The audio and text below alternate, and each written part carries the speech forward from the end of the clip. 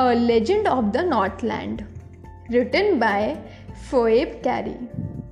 Away, away in the Northland, where the hours of the day are few, and the nights are so long in winter that they cannot sleep them through, where they harness the swift reindeer to the sledges when it snows, and the children look like bear's cubs in their funny furry clothes. They tell them a curious story I don't believe is true, and yet you may learn a lesson if I tell the tale to you.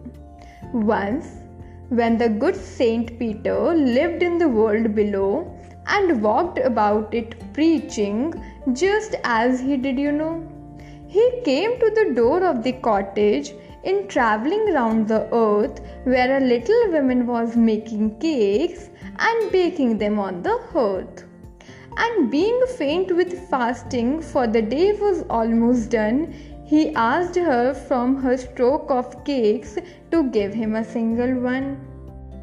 So she made a very little cake, but as it baking lay, she looked at it and thought it seemed too large to give away. Therefore she needed another and still a smaller one. But it looked, when she turned it over, as large as the first had done. Then she took a tiny scrap of dough and rolled it flat and baked it thin as a wafer, but she couldn't part with that.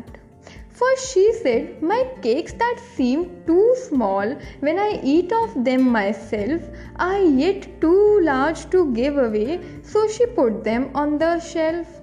Then good Saint Peter grew angry, for he was hungry and faint, and surely such a woman was enough to provoke a saint. And he said, you are far too selfish to dwell in a human form, to have both food and shelter and fire to keep you warm. Now you shall build as the birds do, and shall get your scanty food by boring all day in the hard dry wood.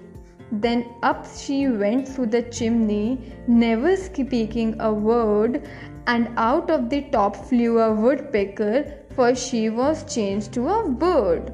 She had a scarlet cap on her head, and that was left the same, but all the rest of her clothes were burned black as a coal in the flame.